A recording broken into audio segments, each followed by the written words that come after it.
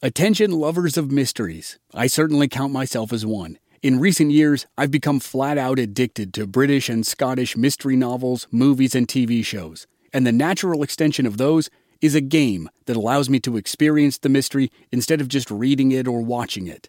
Don your own detective hat in June's Journey, a free, hidden object mobile game that delves into the captivating journey of June Parker, a self-proclaimed detective on a quest to unravel the mystery surrounding her sister's untimely death. It's set in the glitz and glamour of the Roaring '20s, and you play as June, deciphering clues and uncovering secret plots within thousands of beautifully illustrated scenes. New chapters are added to the game each week, and you can personalize and decorate your very own Orchid Island, where the story takes place. Download June's Journey on your Android or iOS device, or play online via Facebook Games. Your detective journey awaits.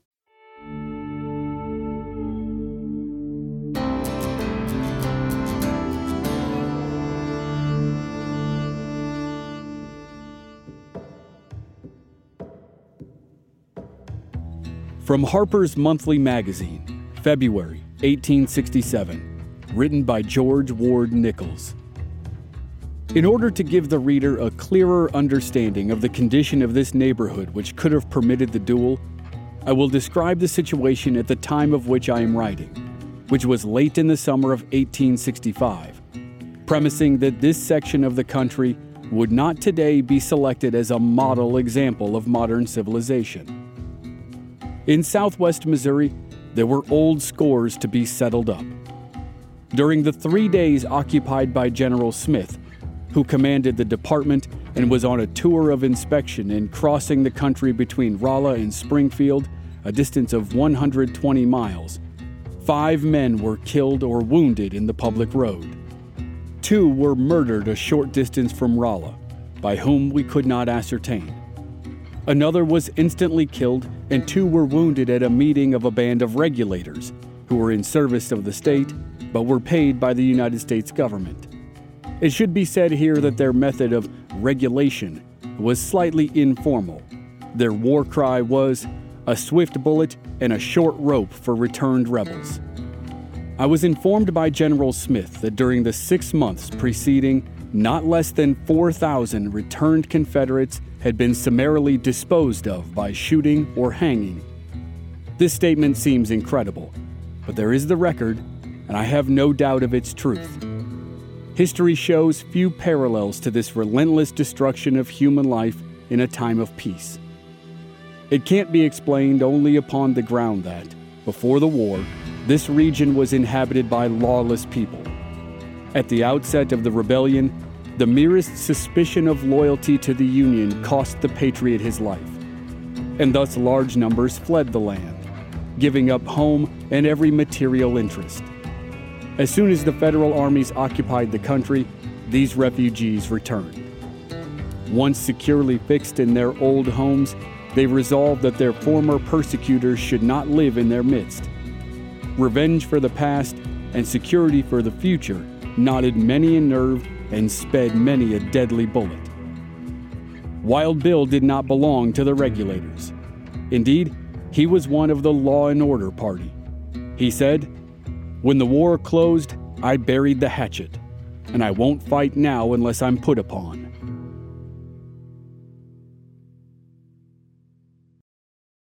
Shout out to Claritin for supporting this episode and providing us with samples, especially at this time of year when I'm getting crushed by allergies.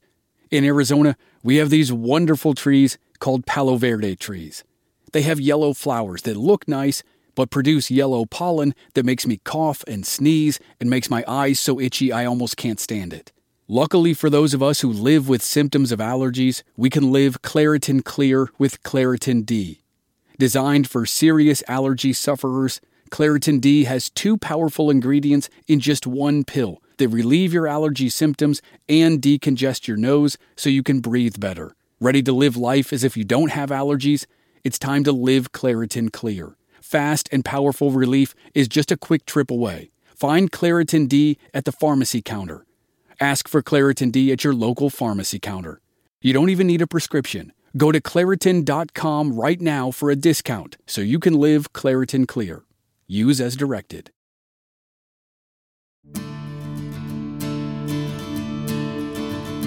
From Black Barrel Media, this is Legends of the Old West. I'm your host, Chris Wimmer, and this season we're telling the story of legendary lawman and gunfighter, Wild Bill Hickok. This is Episode 2, Showdown in Springfield.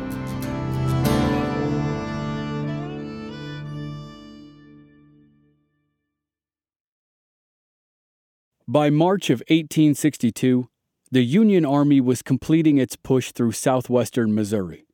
The campaign had been inaugurated in August of 1861 with the Battle of Wilson's Creek outside Springfield, Missouri. That was Bill Hickok's first taste of war, and he found the artillery barrages utterly terrifying. The Union lost the Battle of Wilson's Creek, but Federal troops continued fighting. They relentlessly pushed Confederate troops south toward Arkansas. Now, in the early spring of 1862, Hickok's Union force was trying to slam the door shut on Missouri. The Union Army had forced the Confederates out of the state, and now the rebel army tried to make one last stand at a place called Pea Ridge that was just inside the Arkansas border. The fighting spanned 2 days, March 7th and 8th, and Hickok was in the thick of it. On the first day, Hickok performed heroically as a messenger. He rode through hails of gunfire to carry dispatches. He went through 4 horses on that first day. 3 dropped from exhaustion, and 1 was shot out from under him. But that first day was a struggle for the Union. Union troops were badly outnumbered. The Confederates pushed them back and attacked from the flanks and did heavy damage until the daylight faded. But the Confederate forces received critical damage as well. Former Texas Ranger and now Brigadier General Ben McCulloch was killed in action. The loss of the commander had a devastating effect on his troops, but even so, they came out fighting the next day. The Union force was ready. On day 2, Hickok was assigned to a unit of sharpshooters on a ridge. They poured heavy fire on the Confederates and helped slow the movement of rebel troops. The Confederates pushed hard on the Union lines and forced them out of their original positions. But ultimately, the Confederates couldn't complete the victory. They ran low on ammunition and couldn't coordinate reinforcements. The battle itself could be considered a Confederate victory, but overall, it was a victory for the Union. The Confederates could not make it back into Missouri, and the Union held the state, more or less, for the rest of the war. And the more or less qualifier is in there because that same year, 1862, William Quantrill organized a cavalry unit that was dubbed Quantrill's Raiders. The unit was adopted into the Confederate Army, and it would be the home of Frank and Jesse James and the Younger brothers. And they would terrorize Missouri and Kansas for the next 3 years. During that same time frame, and in the same region, Bill Hickok worked for the Union as a scout and possibly a spy. Because of the time period and the chaos of the war and the nature of Bill's activities, there isn't a lot of fully verifiable information about his service, but a couple stories survive. In the first, he and a group of Union scouts were riding the back roads of Missouri when they spotted a cabin in a clearing. A black man worked outside, and he told them that 2 women were being held in the house by 4 Confederate guerrillas. According to the stories, Hickok drew his guns and went into the cabin by himself. He caught the 4 men off guard and disarmed them. But then a unit of Confederate cavalry arrived and surprised the Union scouts. A firefight erupted, and the scouts wounded 3 cavalrymen. The cavalry fled, and Hickok and the other scouts chased them.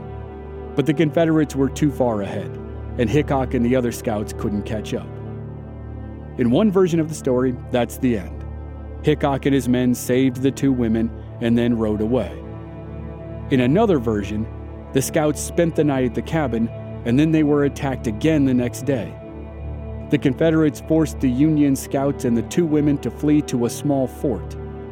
Hickok and the defenders of the fort, including one of the women, fought back waves of Confederate assaults for 2 hours before the rebels abandoned the effort. When Hickok rejoined his unit, it seems like he spent the next 2 years as a spy behind enemy lines, and then finished the war as a military policeman. And during that time, he was once again reunited with his young friend, Bill Cody, who had accidentally enlisted in the Union Army.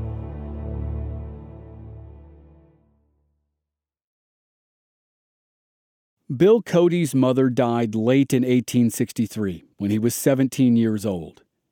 According to Bill, he got very drunk for a period of time, and in a drunken blackout, he joined the 7th Kansas Regiment.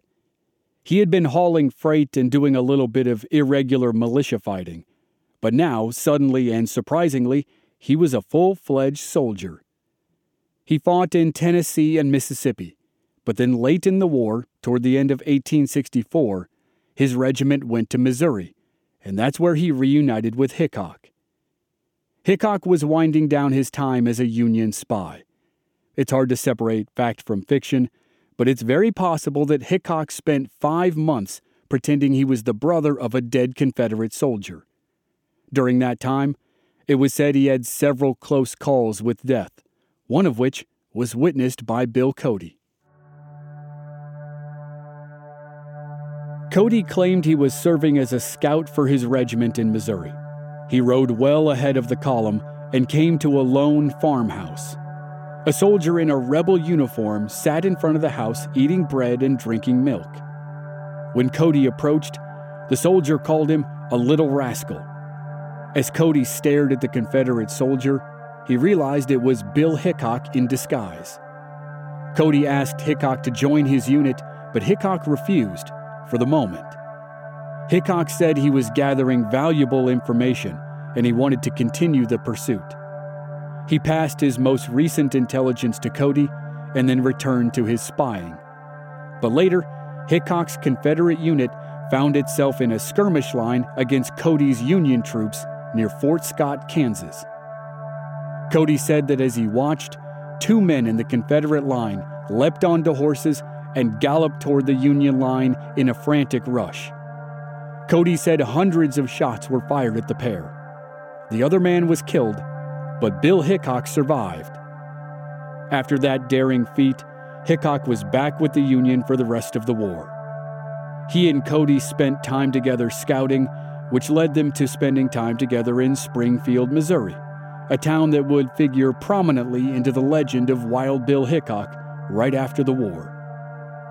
Through the end of 1864 and the spring of 1865, Hickok was with the Union Army that marched all over Kansas and Missouri.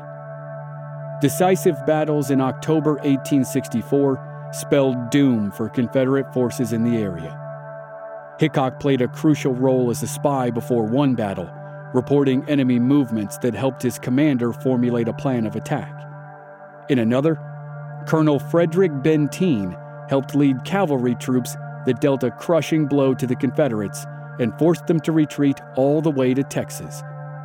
That was just a couple years before Benteen joined the new 7th Cavalry, and 12 years before he and some of that regiment found themselves trapped on a hill above the Little Bighorn River in southern Montana.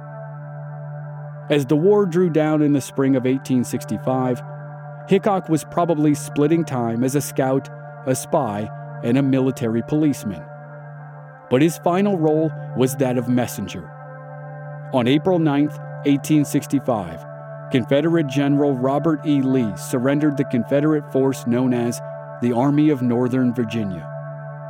With Lee's surrender, the war was all but over. And as the news spread west, a young man who was part of a wagon train in Kansas saw a rider gallop past him shouting, "Lee's surrendered." The rider with the long hair was, of course, Bill Hickok, and he raced toward a nearby fort to deliver the news to Union soldiers. The conflict that had ripped the nation apart for 4 years was finally done. Over the next couple months, hundreds of thousands of men in uniform returned home to try to restart their lives. In the South, many soldiers realized they had no homes to return to. In some places, the devastation was total. and even if it wasn't, the experience of war made it difficult to go back to mundane chores like farming or working in shops or banks.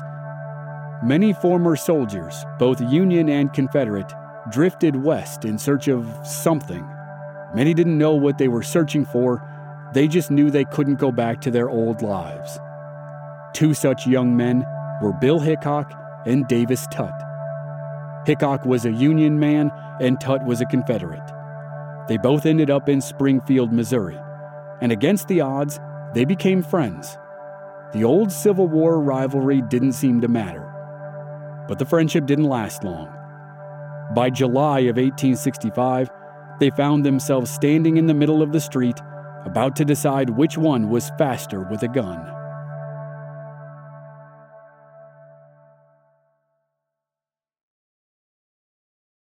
Davis Tutt was from Yellville in Marion County, Arkansas, and his family was on one side of the family feud known as the Tutt-Everett feud, or the Marion County War.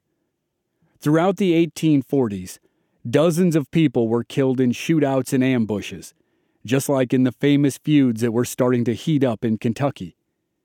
The feud ended when Davis Tutt's father was ambushed and shot and died a few days later.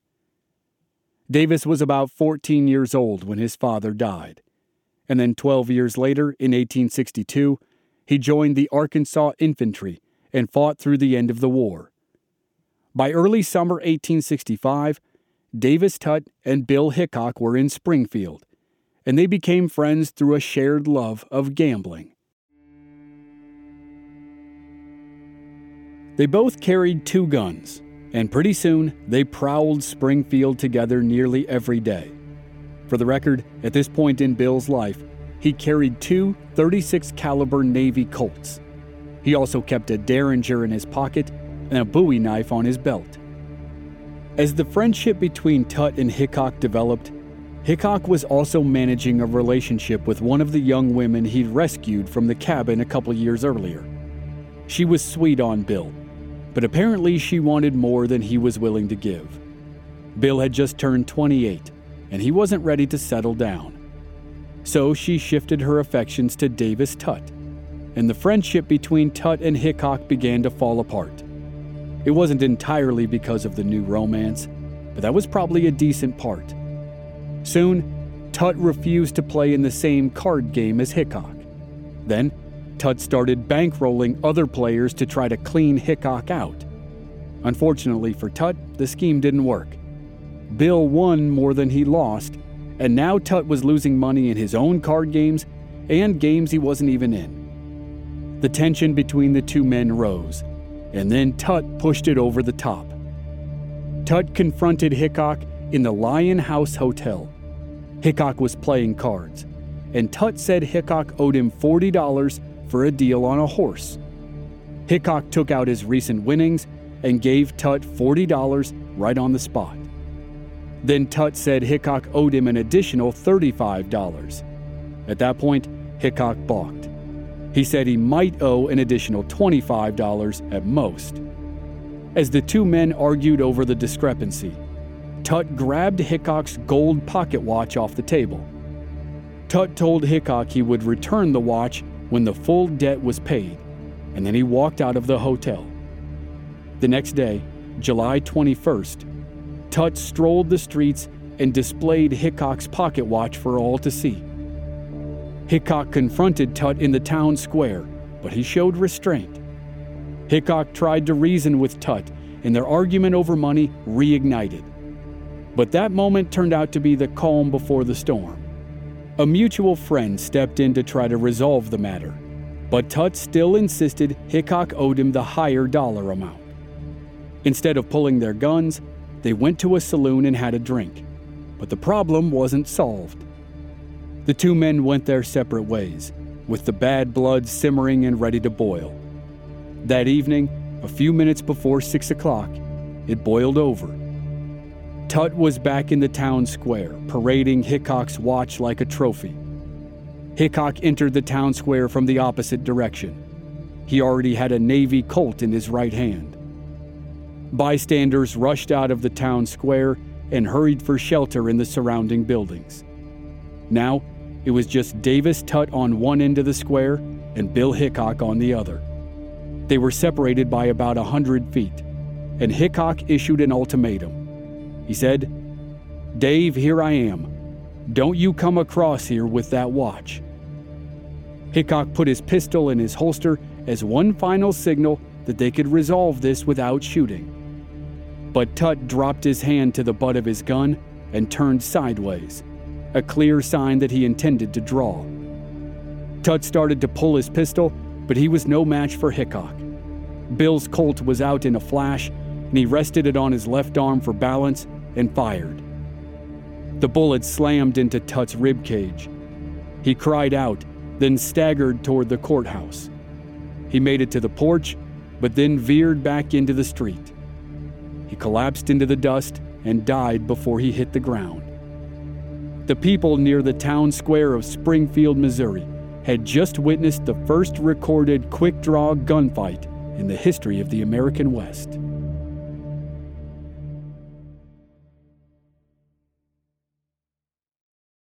Wild Bill Hickok was arrested 3 days after the shootout. He went to trial in early August and was found not guilty of murder. And over the course of the 2 weeks between the gunfight and the acquittal, the story of the fight spread like wildfire. The legend of Wild Bill took an enormous step forward. He was already a recognizable figure. At 6'1" in height, he was 5 or 6 inches taller than the average man at the time. He was a fancy dresser and carried twin Navy Colts. He was impossible to miss, and now he was a proven gunfighter, or shootist in the parlance of the times. His fame spread through word of mouth, and he was about to get a big boost from a former Union Army colonel named George Ward Nichols. Nichols arrived in Springfield later that summer and interviewed Hickok extensively for the article that turned Wild Bill into a household name. The story appeared in Harper's Monthly magazine, but it took a long time to get published. In the interval, Bill went back to being a scout for the Army. First, he ran for the job of town marshal in Springfield, but he lost. Davis Tutt had lots of friends in town, and not everyone agreed with Hickok's actions. Bill had basically worn out his welcome. But his old Army commander threw him a lifeline. The man was now a U.S. Marshal in Kansas, and he hired Hickok as a deputy. Bill's job was to scour the frontier for soldiers who deserted the Army, or embezzled money, or stole horses. In between jobs, he acted as a guide for some of the top brass in the reunited United States Army. He led General William Tecumseh Sherman's group as it toured the West. He guided General John Pope's party down to Santa Fe. And then he met Lieutenant Colonel George Armstrong Custer in August 1866. The famous boy general had just been named second in command of the new 7th Cavalry that was headquartered at Hickok's home base of Fort Riley. Hickok made an immediate impression on both Custer and his wife Libby. And along the way, Bill leaned into his reputation as a quick-draw artist and an exceptional marksman. He put on shooting exhibitions where he dazzled audiences by hitting playing cards and coins and cans that were tossed in the air. Sometimes the crowd marveled at his speed. Sometimes it was his accuracy. Sometimes both. They always left satisfied. And then in late January or early February 1867, the big article about Bill was printed in Harper's magazine. He was now famous nationwide, though the amount of truth in the story was questioned even then. Lots of people laughed at it and viewed it with skepticism, but it made Hickok famous either way. And a few months later, a follow-up article appeared in the New York Herald. His fame grew even more, and so did the target on his back. For the rest of his life, Bill had to be on guard against glory seekers, men with guns who wanted to gain a reputation by killing the most famous gunfighter in America. Maybe that was what caused the shootout in Jefferson City, Nebraska in December 1867. Or maybe the belligerent drunks in the saloon knew Bill was a deputy U.S. Marshal or maybe they just didn't like the way he looked. But as Hickok traveled back to Fort Riley in the freezing weather, he stopped in Jefferson City to get warm and to have a couple whiskeys before continuing his trip. In short order, some of the patrons began to make insulting remarks as he stood at the bar. Bill ignored them. But then one man intentionally bumped Hickok while he was taking a drink. Hickok spilled his whiskey and spun around and knocked the man down with a backhand slap to the face. Bill warned the men to knock it off, but they grabbed their guns. Bill pulled his pistol with his right hand and shot the first man, but then a bullet slammed into Bill's right shoulder. He pulled his left-hand gun and kept firing. He shot 2 more men and then turned toward the man he'd slapped. The man was getting up, and Bill shot him in the jaw. Then he whirled toward the rest of the men in the bar. Everyone else kept their hands empty or dropped their guns. Bill headed for the door, experiencing the pain of a gunshot wound for the first time. Behind him, 3 men were dead. The only guy who survived Bill's bullets was the one who'd been shot in the jaw.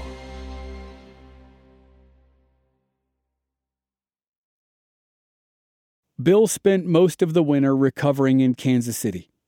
When the spring of 1868 rolled around, he was back in the saddle and back on the trail with his old buddy Bill Cody. Cody was only 22 years old, but he was already married and had been running a hotel with his wife in Leavenworth, Kansas. By contrast, Hickok was about to turn 31 and had had a few romances throughout his life, but none he considered serious. Cody had grown bored with the hotel business. His wife stayed in Leavenworth, and he headed west to return to life as a frontier scout. And by that point in his life, he had also earned his famous nickname after he spent time the previous year hunting buffalo for the Kansas Pacific Railroad. So now, Wild Bill and Buffalo Bill were on the trail together. They did some scouting and then rounded up Army deserters and took them to jail in Topeka, Kansas. After those adventures, they parted ways again, and Hickok spent the summer and fall scouting for the 10th Cavalry, the famed Buffalo Soldiers. The next year of Bill's life was full of one Army adventure after another, most of which involved close calls with Cheyenne war parties. Bill had to outride warriors while delivering messages. He helped the people of a small town track down a war party that attacked a wagon train. But he and his posse got more than they bargained for. The 35 men had been riding for days without spotting any warriors. But as they returned to town, the warriors found them. A Cheyenne war party attacked and trapped the posse on a mesa. That night, Bill slipped out of the camp and galloped through the dark to town. He rounded up 12 men and returned at dawn to rescue the stranded posse. His group screamed and fired their rifles and convinced the Cheyenne that a cavalry unit had snuck up on them in the night. The war party fled, and the 50 men of the town made it home in one piece. 2 months later, in November 1868, General Phil Sheridan, the commander of the Department of the Missouri, led a military campaign against the tribes of the Southern Plains. The campaign was a preview of the one that led to the Battle of the Little Bighorn 8 years later.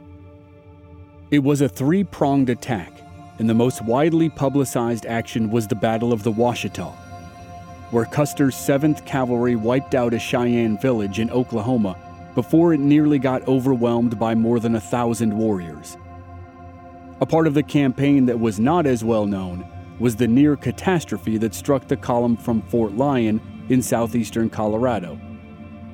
They were one of the 3 prongs in the overall strategy, but they got hit by snowstorms in northern New Mexico. Bill Hickok was a scout for the advance column, and Bill Cody was a scout for the main body. Hickok's men suffered badly in blinding snowstorms and freezing temperatures. Their food dwindled fast. They were near the point of starvation when Cody and a small rescue party found them. When they were saved, Hickok and Cody guided the combined force to a fort in eastern New Mexico where the column could properly recover.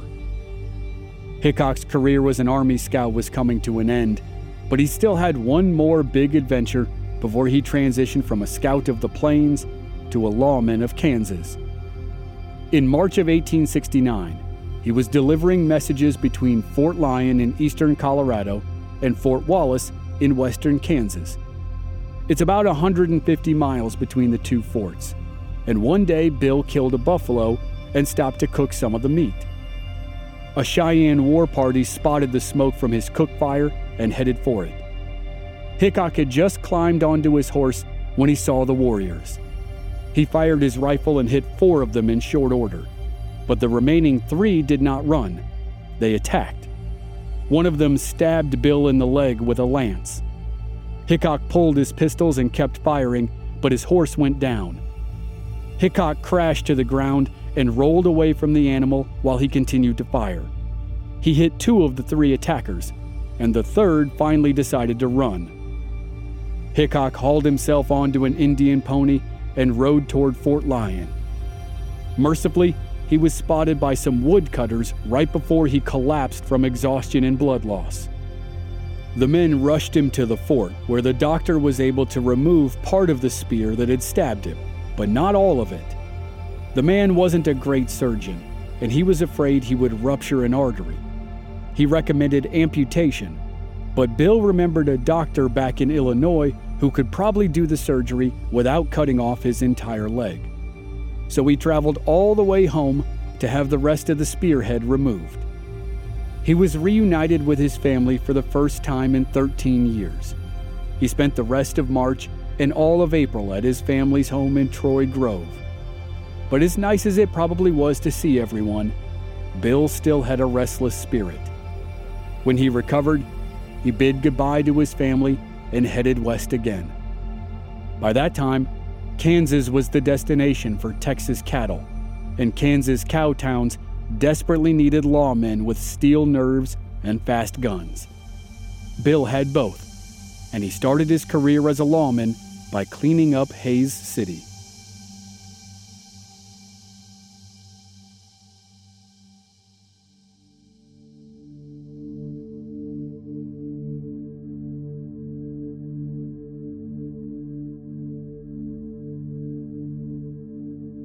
Next time on Legends of the Old West, Wild Bill Hickok battles outlaws in Hays City and then moves on to Abilene, where he encounters cowboys and killers alike. That's next week on Legends of the Old West. And members of our Black Barrel Plus program don't have to wait week to week. They receive the entire season to binge all at once with no commercials. Sign up now through the link in the show notes or on our website, blackbarrelmedia.com. Memberships begin at just $5 per month. Audio editing and sound design by Dave Harrison. Original music by Rob Valier. I'm your writer, host, and producer, Chris Wimmer. If you enjoyed the show, please leave us a rating and a review on Apple Podcasts or wherever you're listening. Check out our website, blackbarrelmedia.com, for more details, and join us on social media. We're at Old West Podcast on Facebook, Instagram, and Twitter. This show is part of the Airwave Media Podcast Network. Please visit airwavemedia.com to check out other great shows like Ben Franklin's World, Once Upon a Crime, and many more. Thanks for listening.